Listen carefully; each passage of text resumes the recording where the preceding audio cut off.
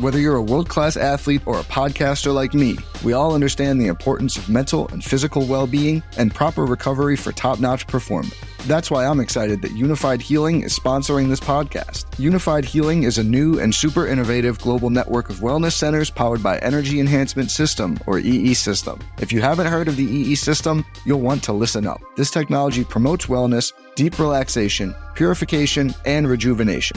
In hundreds of locations across the globe, access to a center is easy and affordable. Interested in experiencing the EE System technology for yourself? Go to unifiedhealing.com/bluewire to learn more and find a center near you. That's unifydhealing.com/bluewire. No material or testimonials on the Unified Healing website are intended to be viewed as medical advice or a substitute for professional medical advice, diagnosis, or treatment. Always seek the advice of your physician or other qualified healthcare provider with any questions you may have regarding a medical condition or treatment and before undertaking a new healthcare regimen, including EE System. Gamble on, fellas. Gamble on.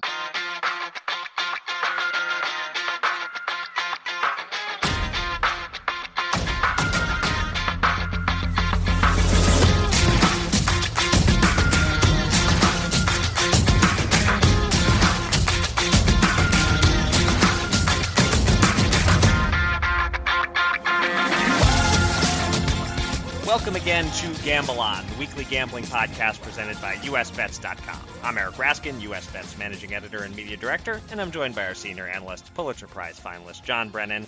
And we are recording this episode on Thursday, July 30th, which happens to be my 45th birthday. So happy birthday to me. I wasn't born the same year as the Wire Act, like some co-hosts of this show, but I was born the same year that the greatest song ever written, Thunder Road, came out. So that's something, at least.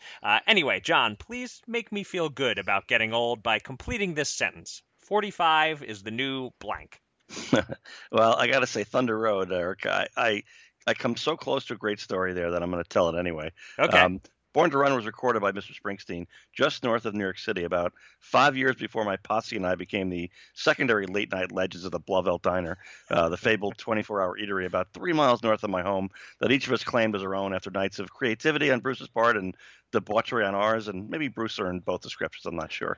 But unfortunately, Bruce farmed out the rest of the album, including Thunder Road, to a boring Manhattan studio. But still, as far as turning 45, well, it's the new hell if you don't carefully observe the mantra of use it or lose it. So trust me on that. Okay, all right. Not quite the encouraging answer I was looking for, but I'll still take it. And I come to this from the perspective of among the two podcasters here of I'm the guy who's hitting 45. You're the guy who's been through it. So I figure if anyone has some pearls of wisdom on how to spend the back half of my 40s, it's you. I gotta be blunt. It's not pretty. No, yeah. I mean, look, it's been all downhill physically for me since about 23. Really, I think everything. There's always something going wrong a little bit every year since then. But mentally, I'm holding up okay. I'm maybe a little slower sometimes to think of the word I'm looking for than I was in my 20s, and I definitely have this one problem where I open up a new tab in my web browser. And if I don't start typing immediately, I'll forget why I opened a new tab. But for the most part, though, I'll say age is just a number. Yeah, get used to all that, Eric. All right. Well, speaking of numbers, this is episode number 102 of Gamble On, and we thank you for joining us. If you missed any of our previous 101 episodes, they're all available on SoundCloud, Apple Podcasts, and Spotify. In recognition of my birthday, please give us a 5-star rating. It'll be the cheapest birthday present you ever had to get anyone. Yeah, and Eric, coming up a little later in the show, we're going to be joined by semi-pro sports bettor and NBC Sports Philadelphia betting analyst Brad Feinberg. He's going to talk about the sudden glut of sports to bet. Hard for us to believe still. Yeah. We're going to get Brad's insights on the NBA, NHL, MLB. We'll even talk about our optimism or maybe lack thereof for the NFL season. But first, it's been a curious news week in the world of gambling, so let's get to it. Here's your Gamble On News of the Week, an inside look at the biggest stories in the world of gambling.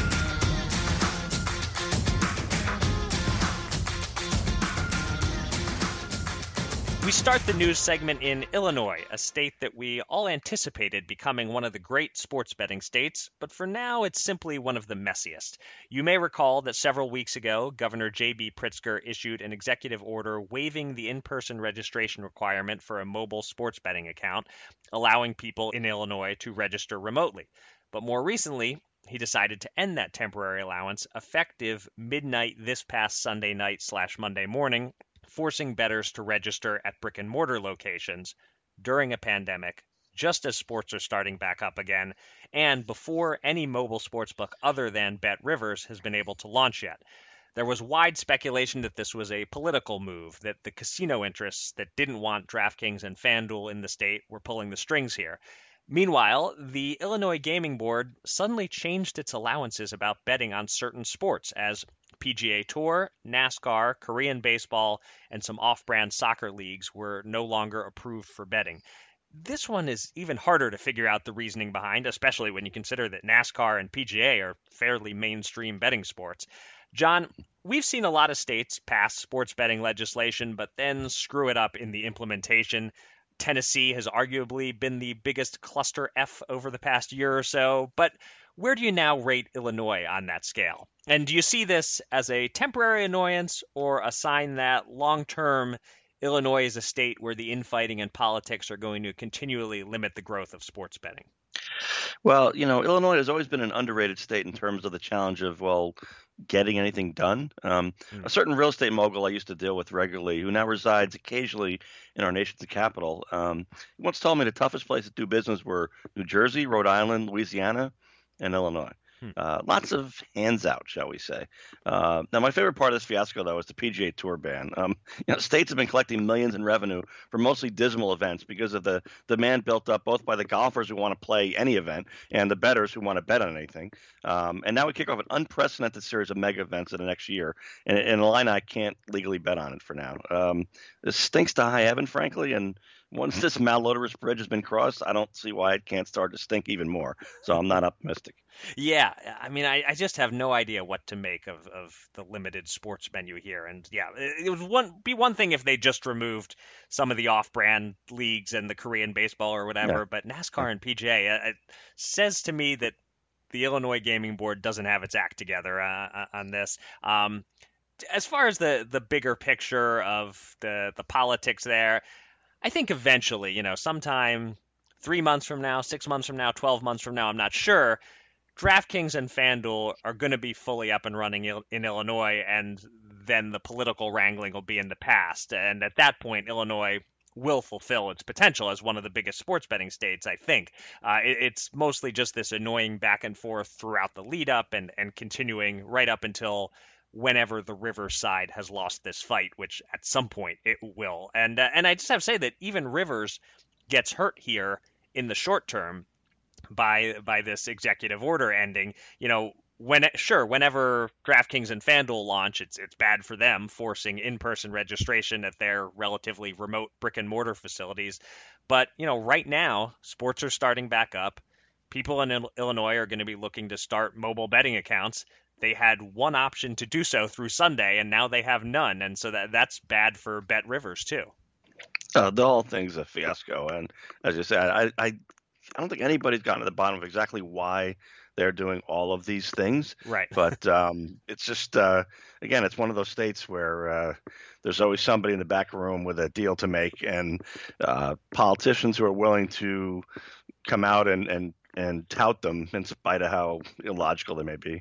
Yeah. One more example to add to the list of why can't all states be like New Jersey? And not that New Jersey is perfect, but constantly we're seeing other states are not doing things as well as New Jersey does. Yeah, it is funny though, isn't it? Because as I mentioned, New Jersey is one of those states hard to do business in. Right. But when it comes to sports betting and really any expansion of legal regulated gambling, for some reason they get that one right. Yep. All right, moving on to another state. Massachusetts has long been on our short list of states that could conceivably be next in line to legalize sports betting, and the largest state in New England remains on that list after an eventful, if ultimately unfruitful, week. On Wednesday, the Massachusetts House approved an economic development bill that included the legalization of sports betting. There were amendments to be considered as it moved to the Senate, and there was uncertainty over whether DraftKings, FanDuel, and other mobile-only operators would be permitted. For now, it's all moot, as late Wednesday night, the Senate removed the sports betting items from the larger package. State Senator Michael Rodriguez, chairman of the Senate Ways and Means Committee, said as he spoke on the Senate floor Wednesday night, quote, "As it relates to sports gaming, sports wagering, I believe that certainly the time is close when we are going to be tackling this issue, but the time is not now, nor is this the proper vehicle to do so in," end quote. One other important subplot to point out here. This latest version of the bill includes the sports leagues sharing directly in the profits from sports betting. So, in Massachusetts, the dreaded integrity fee notion is not dead. In any case, any hope for sports betting legislation will now wait until the fall. Is that a good thing, John? Would this have been a rush job to get it done this week, and are they better off sorting out all the issues and waiting a couple of months? Yeah, I swear I try to be a cockeyed optimist, but Massachusetts just has never inspired me that way on sports betting. There's always been something in the water there, too. And any bill that connects a sports league's cut to the result of games seems ripe for lawsuits to me. I mean, the books are going to make $5 million if the Red Sox lose their series-deciding playoff game, but then the commissioner's office decides to suspend a star player on the other team because of an offensive tweet the day before. That doesn't look so good, does it? I know this stinks to high heaven, and I'll believe this bill passes when it passes. I'm not optimistic. Okay. Well, I saw a quote from Brendan Bussman of Global Market Advisors, who was just saying that this bill in its form as presented this week was not strong, was not going to maximize the market opportunity. So if he's right about that, I think it's definitely better to wait, to get all the interested parties, DraftKings, FanDuel, MGM, the local sports teams, etc., on the same page. Hopefully not have any kind of fees for the league in there, but get it right. I mean, time is not of the essence right now in sports betting in general and in Massachusetts. At this point, you're not going to get actual sports betting up and running in 2020, no matter what. So, I think a reasonable goal is to pass something in the fall and try to have mobile sports books operating by football season 2021. But it sounds from your position like you would say that's overly optimistic to even expect them to get something done in the fall. Yeah, I spent enough time in Trenton and New Jersey to know that, the way these things work on kind of an obscure topic like sports betting, and let's face it, if you put your mind in the head of a legislator, I mean, this is not one of the top 1,000 issues to him, No. right, or her. Not right now, especially. Yeah. So they don't, and especially, of course, so they don't know anything about it. So they start with a blank slate, and then their lobbyists, in this case, swarming the state capitol. And I can tell you, if you walk through any state house and you see legislators, you will literally see the lobbyists kind of grab the elbow, pre-COVID anyway, right. of a legislator and kind of corner them and explain to them, this is what you need to do, this is why you need to do it, and this is how you'll benefit, financially when you do it. And that's just how it works. And it's very obvious here. I mean, there's no question that these states, if they want to have legal regulated gambling, and most of them do, then they should just pass it. And they should figure out what's the most effective way to do it and then go from there and maybe get a little bit of background from lobbyists on, maybe things to consider. That's fine. That's not how it works. How it works is that they're told exactly what to do, then they try to do it, then the other lobbyists come in and try to prevent it, and then you get this logjam, which for many people in power, the logjam is the status quo is the win. So all you need to do, you don't have to win the day, you just have to delay the day. That's kind of what's happening here. So it's just a complete fuster muck, I think you said. Yeah. Yes. All right. Great insights there. All right. We end the news segment with some June handle and revenue talk. And after covering the East Coast the last couple of weeks, we now move out west. In Colorado, month 2 sports betting handle was up 49% over month 1. And for the second month in a row, table tennis was the most popular betting sport in the state. $38.1 million in total wagers resulted in $2.18 million in revenue for the books and $217,000 in taxes for Colorado. So things seem to be moving in the right direction in Colorado just before major sports return. Not so in Nevada. There, the sportsbooks in June had their first losing month in 7 years since July 2013. But there's a catch. The books came out ahead on baseball, basketball, and, quote, other sports, and just a little bit behind on hockey, but they lost big on football. The reason? With casinos reopened, bettors who won bets on the Super Bowl or other futures several months ago finally were able to cash the tickets they've been sitting on. So it's not really that the books lost this month, it's that they won less back in February than we thought. Also, we should note total gaming revenue in the state for June, with the casinos back open, was down 45.5% from June of 2019. No big shock there, with the Strip falling more than downtown Las Vegas and downtown Las Vegas falling more than casinos in other parts of the state that rely less on tourists. John, what are your thoughts on the growth in Colorado or the end of a 7-year winning streak for Nevada sportsbooks? Oh, yeah. I think the headline of the books having a losing month is great for the books. Casual bettors would think they can beat the house. They're going to walk right into that one. See the headline, oh, wow, we can win. We can do it. Yeah, you're not going to win in the long run unless you're an expert.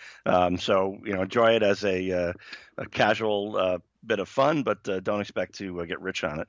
I've been to Colorado many times, including that airport that a fabled local sports columnist there once told me that, if only their new landing spot that opened in the 1990s, it'd be the best airport in the world if only it was located anywhere near, Denver, but right. It's like 50 miles away, but still it's a nice airport. And it's such an outdoorsy state. So I'm kind of shocked to picture Coloradoans or whatever they call themselves, sitting home watching a live feed of a ping pong match. I think some of the residents must be ashamed by this news. Yeah, it's funny. You don't think of Colorado as the ideal ping pong betting state, but for whatever reason they're doing it. And I think whether you're an outdoorsy state or an indoorsy state, the interest in sports betting is going to be there, and the ease to do it. Whether you could have your phone on you while you're climbing a mountain somewhere and get a bet in, I suppose. So I guess that's one thing some Coloradoans or Coloradans or whatever they're called might be doing. As far as Vegas, sad to see a 7-year winning streak end on a technicality during a pandemic. But it also got me thinking, how big would my winning ticket need to be to get me to go to Vegas right now and cash it in? I'd have to get on an airplane, which is somewhat risky, and go through 2 airports. I'd have to get in an Uber from the airport to the casino. I would certainly wear a mask everywhere, and I'd try to do it all at off-peak hours, but I'm just saying, add the cost of a plane ticket, maybe the cost of a hotel room, unless I'm just in and out in a single day. Now it's a different story if I am a bettor who lives in California and I'm driving into Vegas to cash my ticket. Then I might consider anything of like $500 or more to be worthwhile. But for my particular situation, to make the trip from Philly, I'm thinking it would have to be at least $2K, maybe $3K to make it worthwhile. I guess more likely I'd FedEx the ticket to Donnie Peters or something, guy in Las Vegas, and ask him to cash it for me. But anyway, thought it was a fun thought experiment in the wake of all these people finally cashing their Super Bowl winners. Yeah, I think I would do it for $1K, but partly would probably be to get some airline miles and some Marriott points. So that factors in. It gets to be a little bit closer to your minimum there. It's time to welcome a special guest from the world of gambling. Let's get to the Gamble On interview.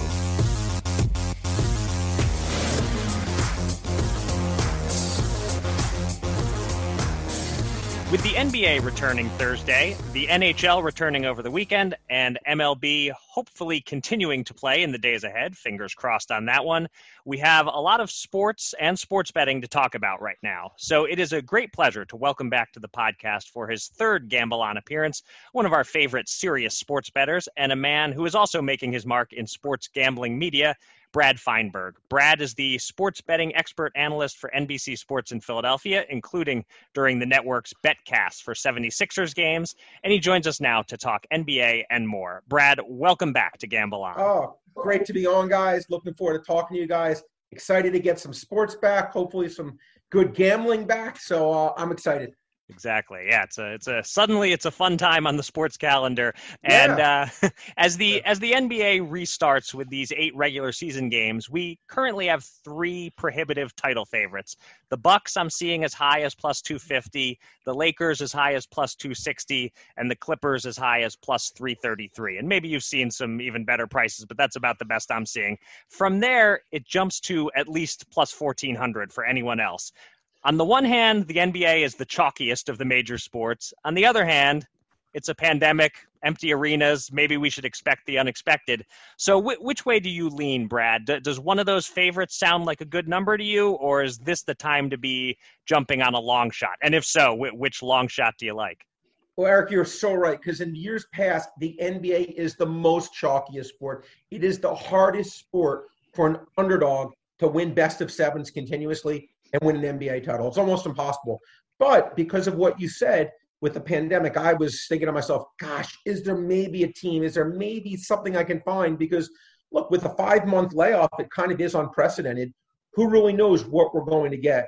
To answer your question, the one team that I actually think has a chance based on the odds, and the highest odds I've seen are 28-1. And I'm afraid to even say this and have you laugh at me because I thought this team was dead on arrival. But I think the Sixers, because of there was, again, when Bryson DeChambeau in golf, when you saw him, he added 40 pounds of muscle, and now he's hitting the ball 400 yards, right? There was a fundamental change in his game. With the Sixers, similar kind of thing to me, Eric. You know, they're now putting Ben Simmons at power forward, and they're putting Shake Milton at point guard. Is it going to work? Maybe, maybe not. But it is a change, and I think getting Al Horford out of the starting lineup, getting him and Embiid separated is a huge thing. Shake Milton's a really good jump shooter, which is what they needed also. I think it gives this team a chance. I would probably say outside of Milwaukee, I think now they're the next scariest team. 28-1, I saw as high as 10-1 to win the East. Probably maybe slightly prefer that and not have to deal with the finals if they have to play LA, either of the LA teams. But that would be the team that would, for me, Eric, would be the closest long shot because I think they have the talent. And I think by shaking everything up, it's not impossible. All right. Well, it warms my heart, of course, to hear you say that. And since you mentioned the Sixers, you are the Ben Simmons three-pointer whisperer. You called it live on the air seconds before he hit his first ever NBA three. So a quick follow-up: Are we going to see him shooting some threes when the league restarts? Like, should I be betting overs on those prop lines? Do you think? Well, I mean, obviously, we saw, he shot 2 that first scrimmage or whatnot. Look.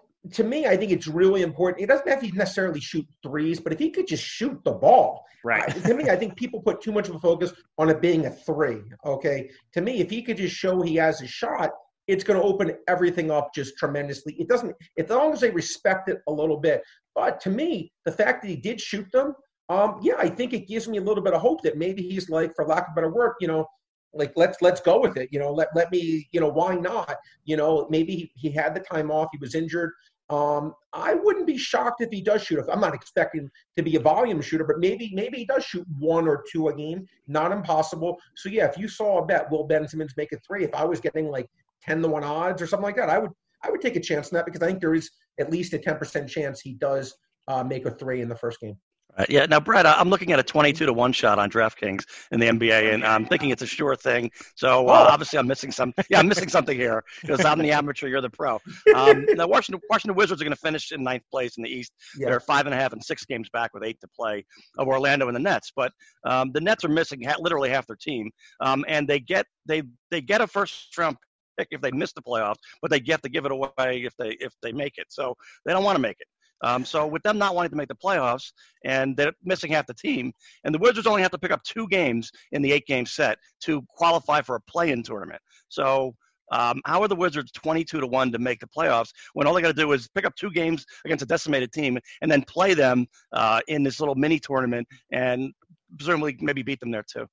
John, I love the question. Okay. To answer your question, though, here's this. I would rather see you attack that. It's a little more boring, but it's getting 22-1. I'd rather see you take the Nets under 2.5 wins. The Nets are under 2.5 wins, minus 110. To me, that's a better bet because, listen, let's suppose they play that plan, John. Let's suppose you're right.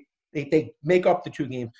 Theoretically, just doing quick math on this, let's suppose the games against the Nets and the Wizards are 50-50. So there'd be a 1 in 4 chance of the Wizards winning both those games. Okay. So what that means is there, if you take 1/4 times 1/5, that's about 1 out of 20. Is there a 1 in 5 chance the Wizards beat the Nets by 2 games?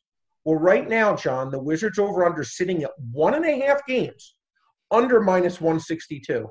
So they're saying there's a 63% chance the Wizards win 0 or 1 games, let alone making up your 2 games.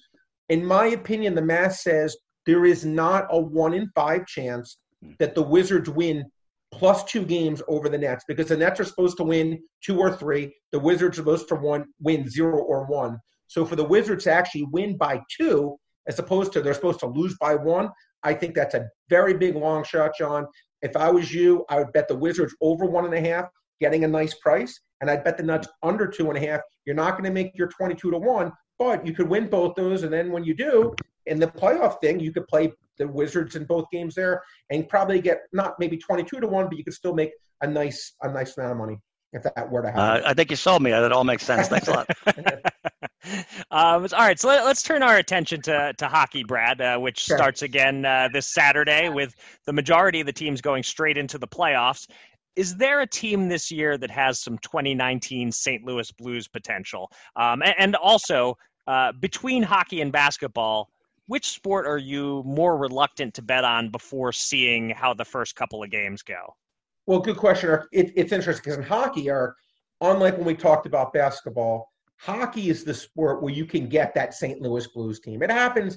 It almost seems like it happens more than it doesn't. Like every year, and I was immersing myself really looking at hockey. And what the team I took a stab on, I believe, in my opinion, if you're looking to take that bet, I like the Western Conference better than the East because I think the East has most of the best teams this year, in my opinion. I think the East is the stronger conference of the two. I think you can make the argument the best 5-6 teams may all be in the East. So I looked in the West, and the team I looked at, I took a shot on the Minnesota Wild getting 30-1 to win the West, just to reach the Stanley Cup. I got them at 30-1 to win the West. They've been a pretty decent offensive team, but their goaltending's been a little bit of the issue. But at 30-1, I think it merits a play. And I don't think there's any team in the Western Conference, whether you're playing Vegas, Colorado, St. Louis, I don't think that it's an automatic win for those teams, whoever they play. So I think if you want to take a long shot, I think any team in the West getting 25-1 or higher, whether it be the Coyotes, the Winnipeg Jets, the Minnesota Wild, Calgary Flames, I think you can argue any of those, Eric, have a lot of value. And in terms of, am I more scared to bet the NBA or NHL? What I'm looking forward to doing, Eric, is live betting, specifically in the NBA. Look, we don't know what these guys have been doing the last 5 months. I'll tell you who knows. The only people who really know right now are the coaches. The coaches and the players. And anyone else who tells you they know how things are going to be, they're just wrong. And I can say that pretty matter of fact. The coaches are seeing how these guys have looked every day. They know if their team is cohesive, if it's not cohesive, if they're struggling, if someone's out of shape. But when the games start, you're going to see how it goes. And in my opinion, live betting is going to be a good bet in the sense that I think there's a better chance what we see is how it's going to end for that game. For example, let's suppose we see a 5-point favorite that is down by 15 points. Most times, they'll skew it, the live betting line, Eric, where that 5-point favorite's going to have to come back, and they'll maybe make the game line. If the team is a 5-point favorite and they're down 15, maybe they'll make the interactive line 7.5. And I would say the 5-point underdog that's up 15 has a better chance of holding on and keeping that 15-point lead because maybe that 5-point favorite shouldn't be a 5-point favorite because if someone's out of shape. They're just not cohesive right now. I think this is the chance, Eric, we'll see that these lines are not sharp because no one knows. You're just doing your best to guess. So for me, it's going to be interactive betting, not so much in hockey, but more so in basketball. I'm looking more forward to seeing how it goes because I think that there's going to be some good live betting chances for me there. And really watching the games, huh? Because, there are some bettors who just go by they're all about the numbers or whatever. You're saying in this case, it's really watching the games and seeing what's happening on the court. I really believe that, Eric, and I really think if you're not lazy, you do the work, you actually watch the game, trust your eyes. And if you see something, and again, for example, there could be a lot of great players that just, they're not right. It's going to take them maybe a week to get back into their form or 2 weeks, or maybe they won't, which is why when you asked before, is there a good long shot just to win the title? We've never seen this before. We've never had a 5-month layoff like this before.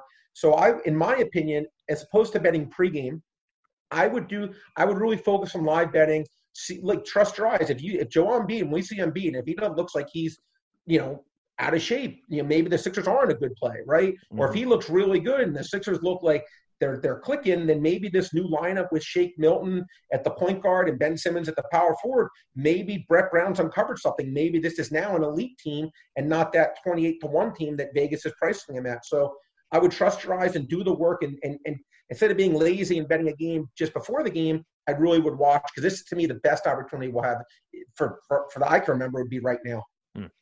Yeah, so it's just about 1 week ago, Brad, that I was kind of musing about whether you might be speculating on baseball futures that the best run teams like the Yankees, Dodgers, Cardinals, and so on would probably, they do everything right? They're everything across the board, and they're going to do COVID-19 right. And then teams like Marlins, they do everything wrong, and that they might screw up and lose lots of players. Well, they apparently had some kind of a kegger or Greco-Roman wrestling tournament or something. We don't know the exact details yet, but that's gone out. But I guess my question is a little different, though, at this point, because I realize for a professional bettor, you're putting in a lot of time and effort to try to find the little nuance that gets you just ahead of the game. And I'm wondering, with Major League Baseball's status at the moment, is it really worth it for you guys to put that time in when the whole thing might be upended a week from now? It'll all be over. Yeah, John, it's funny. It's such a great question for you, because when the whole Marlins thing happened, exactly what you just said went through my head. I'm like, God, I put in all this work, put in all this prep, doing everything, and it just takes one thing. Now, you asked a question, which is good. Is this an organizational thing, or is this not an organizational thing? Look, it's anything in life. If you smoke, there's a better chance you're going to get lung cancer, right? If you don't smoke, there's a better chance you won't. Doesn't mean, you're just putting your odds better by not smoking. To me, same thing with the organizations. Better organization, better chance of something bad not happening. But John, with this COVID thing, I feel like it just takes one person to be selfish, one person to say, you know what, I'm going to go out tonight. I'm going to do whatever I want to do. And then he spreads it to the rest of his teammates, the rest of his team. And whether you can have the best organization in the world and someone does that, what are you going to do? But I put in a lot of I put in a lot of bets with baseball, especially in the longer shots. Like, my two biggest positions, one started off good, one hasn't, was the Reds at 66-1 and the Padres at 60-1. The Padres have started off pretty good. The Reds have started off poorly. But I think this is a year where I love, especially with the 16-team format, John, in baseball, I love taking underdogs more, because best of 3 series in opening round, I don't care if you're the Dodgers or the Yankees, the Kansas City Royals or Detroit Tigers can beat you in a best of 3. It's not even that hard. It's not like basketball, baseball. So better organizations clearly do have a better chance, John. But like you said, you could just get the randomness of COVID and all the work that you put in. And I've been thinking about this for the NFL. Like, I have like 20 NFL season win bets.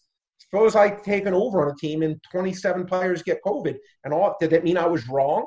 No, but I'm going to have a losing bet because of things that are out of my hands. So it's a little bit of a conundrum, but I'm just doing my best to hopefully have the odds in my favor and hopefully have as little randomness deciding it as possible. Yeah, well, you did a lot of work in the preseason, as you say. You already got your bets in, but now that we're here, normally during the course of the season, I'm sure you're continuing a lot of work in. Would you put as much work in on analyzing baseball now in this climate, or do you hesitate a little bit because, like you said, the whole thing may be upended in one day?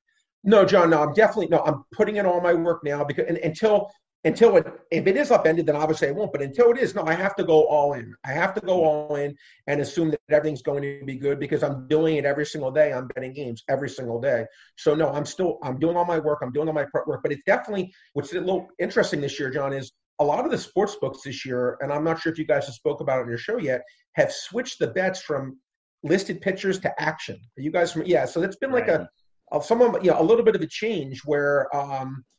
I don't like that personally. Some people do, some people don't. But, for example, Clayton Kershaw, like the opening night, got scratched right beforehand.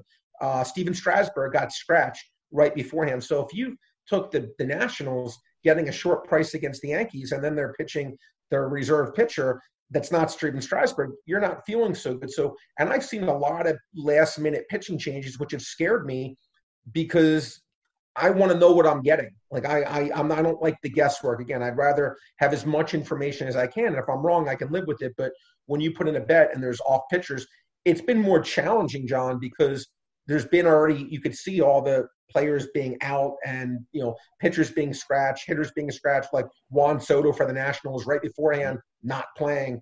These things are unfortunately going to be part of the new norm. And if you're going to be a professional gambler, you have to accept it and adjust. No one's going to feel bad for you. And I'm just doing my best. And everyone out there, I would just say, stay on top of the news. And if you feel like you have to wait a little bit to put in your bet closer to post because you don't want an off pitcher, I understand that. Or play with the sports book, which offers listed pitchers if that's what you want to do. But no, I'm still following this, John, 100% until the season gets shut down or whatnot. And hopefully that doesn't happen. Hopefully you see the bubble in hockey and in basketball and in soccer. Soccer's been doing well. My hope is that baseball is maybe the outlier in a bad way and that the other sports are able to thrive a little bit more is my hope. Right. Yeah, it's definitely a sports season and a sports betting season unlike anything we've ever seen before. So we're thrilled to have sports back, but it comes with a lot of asterisks and caveats this summer into the fall as we try to just see what's going to happen with all these sports. It's are you guys optimistic? I'm optimistic about those two bubbles you mentioned. I'm loving the numbers I'm hearing out of those. Baseball, if you're giving me even money on will they or won't they get to the end of the season, I think I'm probably leaning that they won't at this point. I don't know. Do you agree with that, Brad? I think it's going to be interesting. I think if they get like another situation like the Marlins, they could be in trouble. I mean, maybe this is like the one mulligan, so to speak. Right. But if another thing happens, it may be really tough. And they're lucky, in my opinion. If this was a New York Yankees, but because it's literally probably the 30th franchise out of 30 that you'd be like, okay. Plus, it's the state. It maybe this is the one they can get away with. Or what about NFL? What do you think that? Are you optimistic about you guys optimistic about the NFL? I'll let you take that, John. Not at all. I mean, you got two 350-pound guys, breathing heavily on each other and knocking each other to the ground. I cannot see any way, and I don't even know how you can have any kind of face protection either, that's breathable enough. I don't see it. I mean, they can try it. And the idea of college football is absolutely insane. I agree. Yeah. I mean, the players aren't even getting paid and they're taking these risks. And I was just reading a story today. Again, obviously, mortality rate among young people is extremely low, but they're infecting their grandparents. That's what's happening. Absolutely. People are going to these summer parties and they feel fine. They come home, kiss grandma and grandpa goodnight, and boom, there we go. So that's the biggest risk. And obviously some of the players, if they get it, are going to be compromised. Most regular people, if they have a 10% lung capacity reduction, you're not even going to notice it because you're not doing hard work anyway. Sure. But a high-level professional athlete, a 10% reduction means he doesn't get up and down the court as fast. He doesn't get open for a pass. I mean, there's so many things. They have to be at 100% peak capacity. And so even this sort of lingering annoyance for the rest of us is going to be, career changing for some of them. That's a great – no, I've not heard anyone mention that, John. I couldn't agree with you more. I always say the difference between these athletes is such small differences between good and great, between great and Hall of Fame, between average and good. Like, everything is so small. So you're right. That 10% lung capacity could make someone who's good like not be playable, or make someone who was great only be okay. And because there are subtle small differences. And that's a really good point that you said. And I think one that no one's really discussed, but I think it makes a lot of sense. I really do. All right. Well, hopefully you can turn that into a betting edge if we get some NFL football games. But it is always great talking to you, Brad. Thanks so much for coming on again, and hope to see you back on the air doing a 76ers betcast soon. Maybe even the NBA Finals. Love it, guys. Thank you so much for having me. You guys are great. Really enjoy both of you so much, and thank you so much for having me. And both you guys stay safe. Okay. You too, Sounds Brad. Good. Two men. $10,000. Will they run it up or blow it all? It's time to check in on the Gamble On bankroll.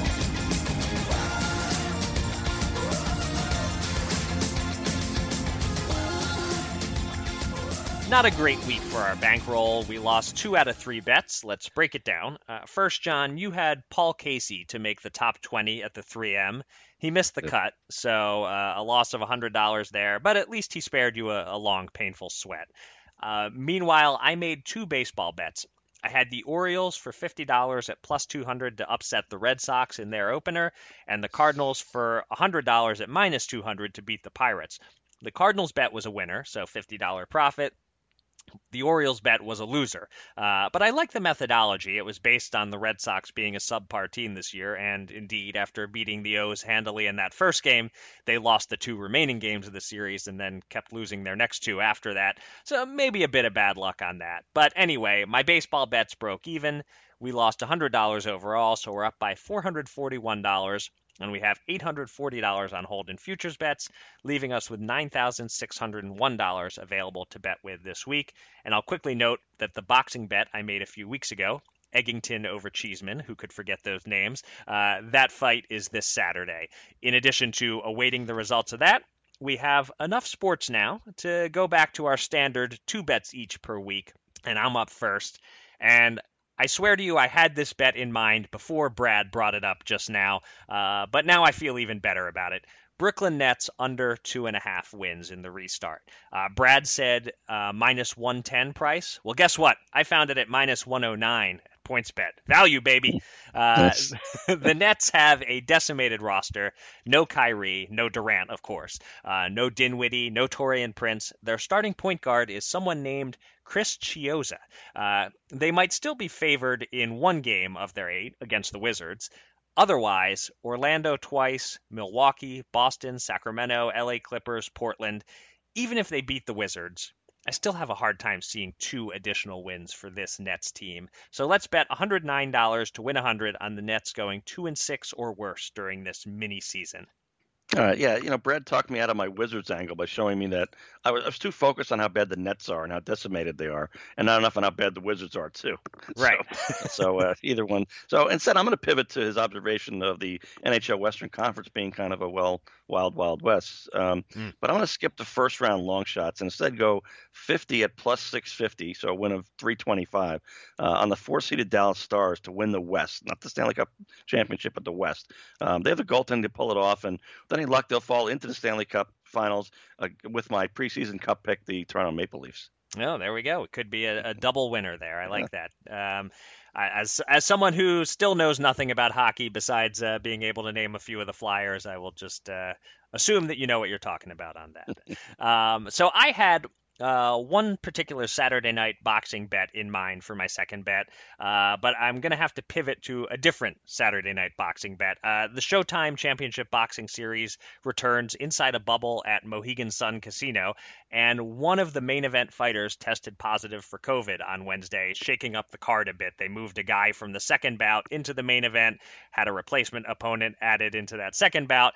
One fight that hasn't changed is the opening bout, a rematch between Marcos Escudero and Joe George. They fought in November, and George won an upset split decision that he didn't quite deserve. Escudero should have gotten the decision. He seems the slightly better fighter.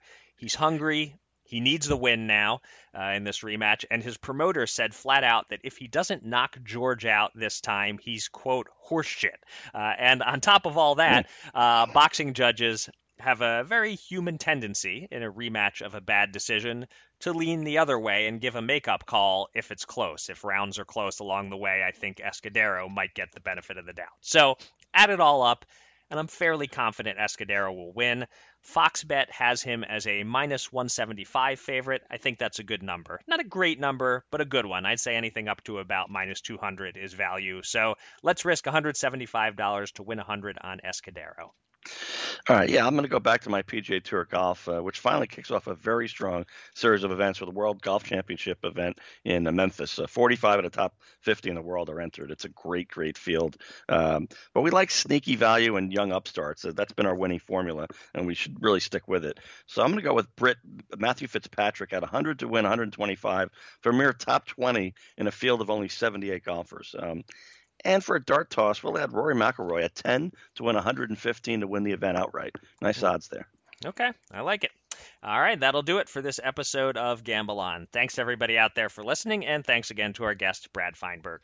You can find me on Twitter at Eric Raskin and John at Bergen Brennan, and follow US Bets at US_bets. Go to usbets.com for all the latest news and analysis from the world of gambling, and subscribe to this podcast on SoundCloud, Apple Podcasts, or Spotify. And with that, John, please do your thing and take us out. Yeah, Eric, if you've been watching MLB for the past week, and I know you have been, you'll notice that even after the whole Marlins fiasco, players are still terrible at social distancing in a dugout, on the field, just everywhere. My experience in covering every major sport for many years was that baseball players were by far the dumbest of all professional athletes. Farting, fart jokes, towel snapping, they're just a vulgar bunch, really. They really are. And it doesn't seem as if times have changed at all. So I would suggest out there that don't get too emotionally invested in a baseball season that may not have a happy ending. And a full football season, too, strikes me as a pipe dream. Having a college football season would be downright criminal, considering that players aren't even being paid. Yeah. So, rarely am I a Debbie Downer, but I think more rarely than that would I lie to my audience. So that's just how I see it. And with that, everybody, until next time, gamble on.